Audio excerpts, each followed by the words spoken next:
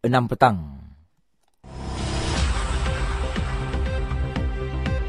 Antara paparan berita hari ini, Muhammad Rabbani telah mula sedarkan diri dan anggota polis direman bantu siasatan kes rasuah.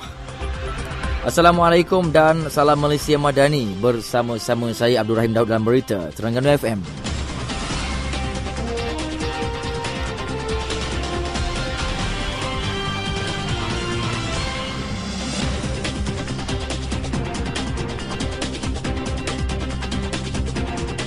Berita sepenuhnya.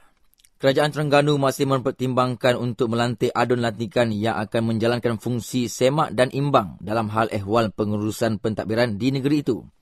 Menteri Besar Datuk Seri Dr. Ahmad Samsuri Mokhtar berkata, buat masa ini pihaknya masih meneliti keperluan lantikan itu dengan berpandukan kriteria yang ditetapkan dalam Undang-Undang Tubuh Kerajaan Negeri. Jumlah maksimum adun lantikan ialah 4 orang mengikut undang-undang tersebut. Untuk adun lantikan ini, beberapa perkara akan dipertimbangkan dengan lebih terperinci berdasarkan kriteria-kriteria yang ada dalam Undang-Undang Tubuh Kerajaan Negeri. Beliau berkata demikian kepada pemberita selepas menghadiri Majlis Penyampaian Anugerah Perkhidmatan Cemerlang 2023 peringkat negeri di Kuala Terengganu.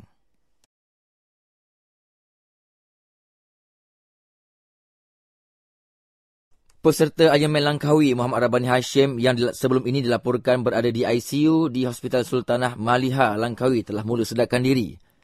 Pengarah Majlis Sukan Negeri Terengganu MSNT Ahmad Syahrizal Yahya berkata, perkara itu dimaklumkan isteri kepada kaki tangan Unit Pelapis dan Pembangunan Bakat MSNT semalam.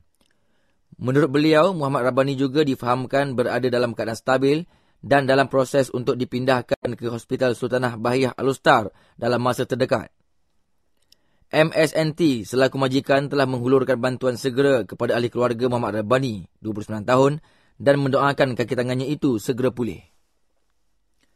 Media sebelum ini melaporkan 2 peserta Ayam Langkawi dikejarkan ke hospital ketika menyertai kejohanan triathlon itu dengan salah seorang daripadanya dilaporkan meninggal dunia semalam.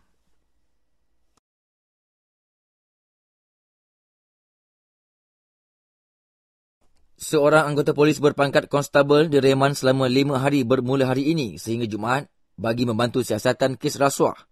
Permohonan reman dibacakan di hadapan Tuan Magistrat Nik Muhammad Tarmizi Nik Muhammad Sukri di Mahkamah Magistrat Kuala Terengganu. Anggota polis berusia 30-an itu sebelum ini ditahan Suruhanjaya Pencegahan Rasuah Malaysia SPRM atas dakwaan meminta dan menerima wang suapan RM2,000 daripada 2 lelaki yang disyaki terlibat dengan penggunaan bahan terlarang. Serbuan polis yang dibuat pada September lalu di sebuah rumah di daerah Kuala Terengganu membawa kepada penahanan 2 lelaki yang disyaki terlibat dengan penggunaan bahan terlarang. Ekoran itu, kedua-dua lelaki tersebut telah dibawa oleh suspek bagi ujian air kencing. Suspek kemudiannya telah meminta dan menerima wang daripada kedua-dua lelaki tersebut bagi tujuan tidak mengambil tindakan menahan kedua-dua lelaki tersebut. Kes berkenaan disiasat di bawah Seksyen 17(A) Akta SPRM 2009. Sekian berita disediakan Siti Jamilah Hanim Jamil. Assalamualaikum dan salam Malaysia Madani.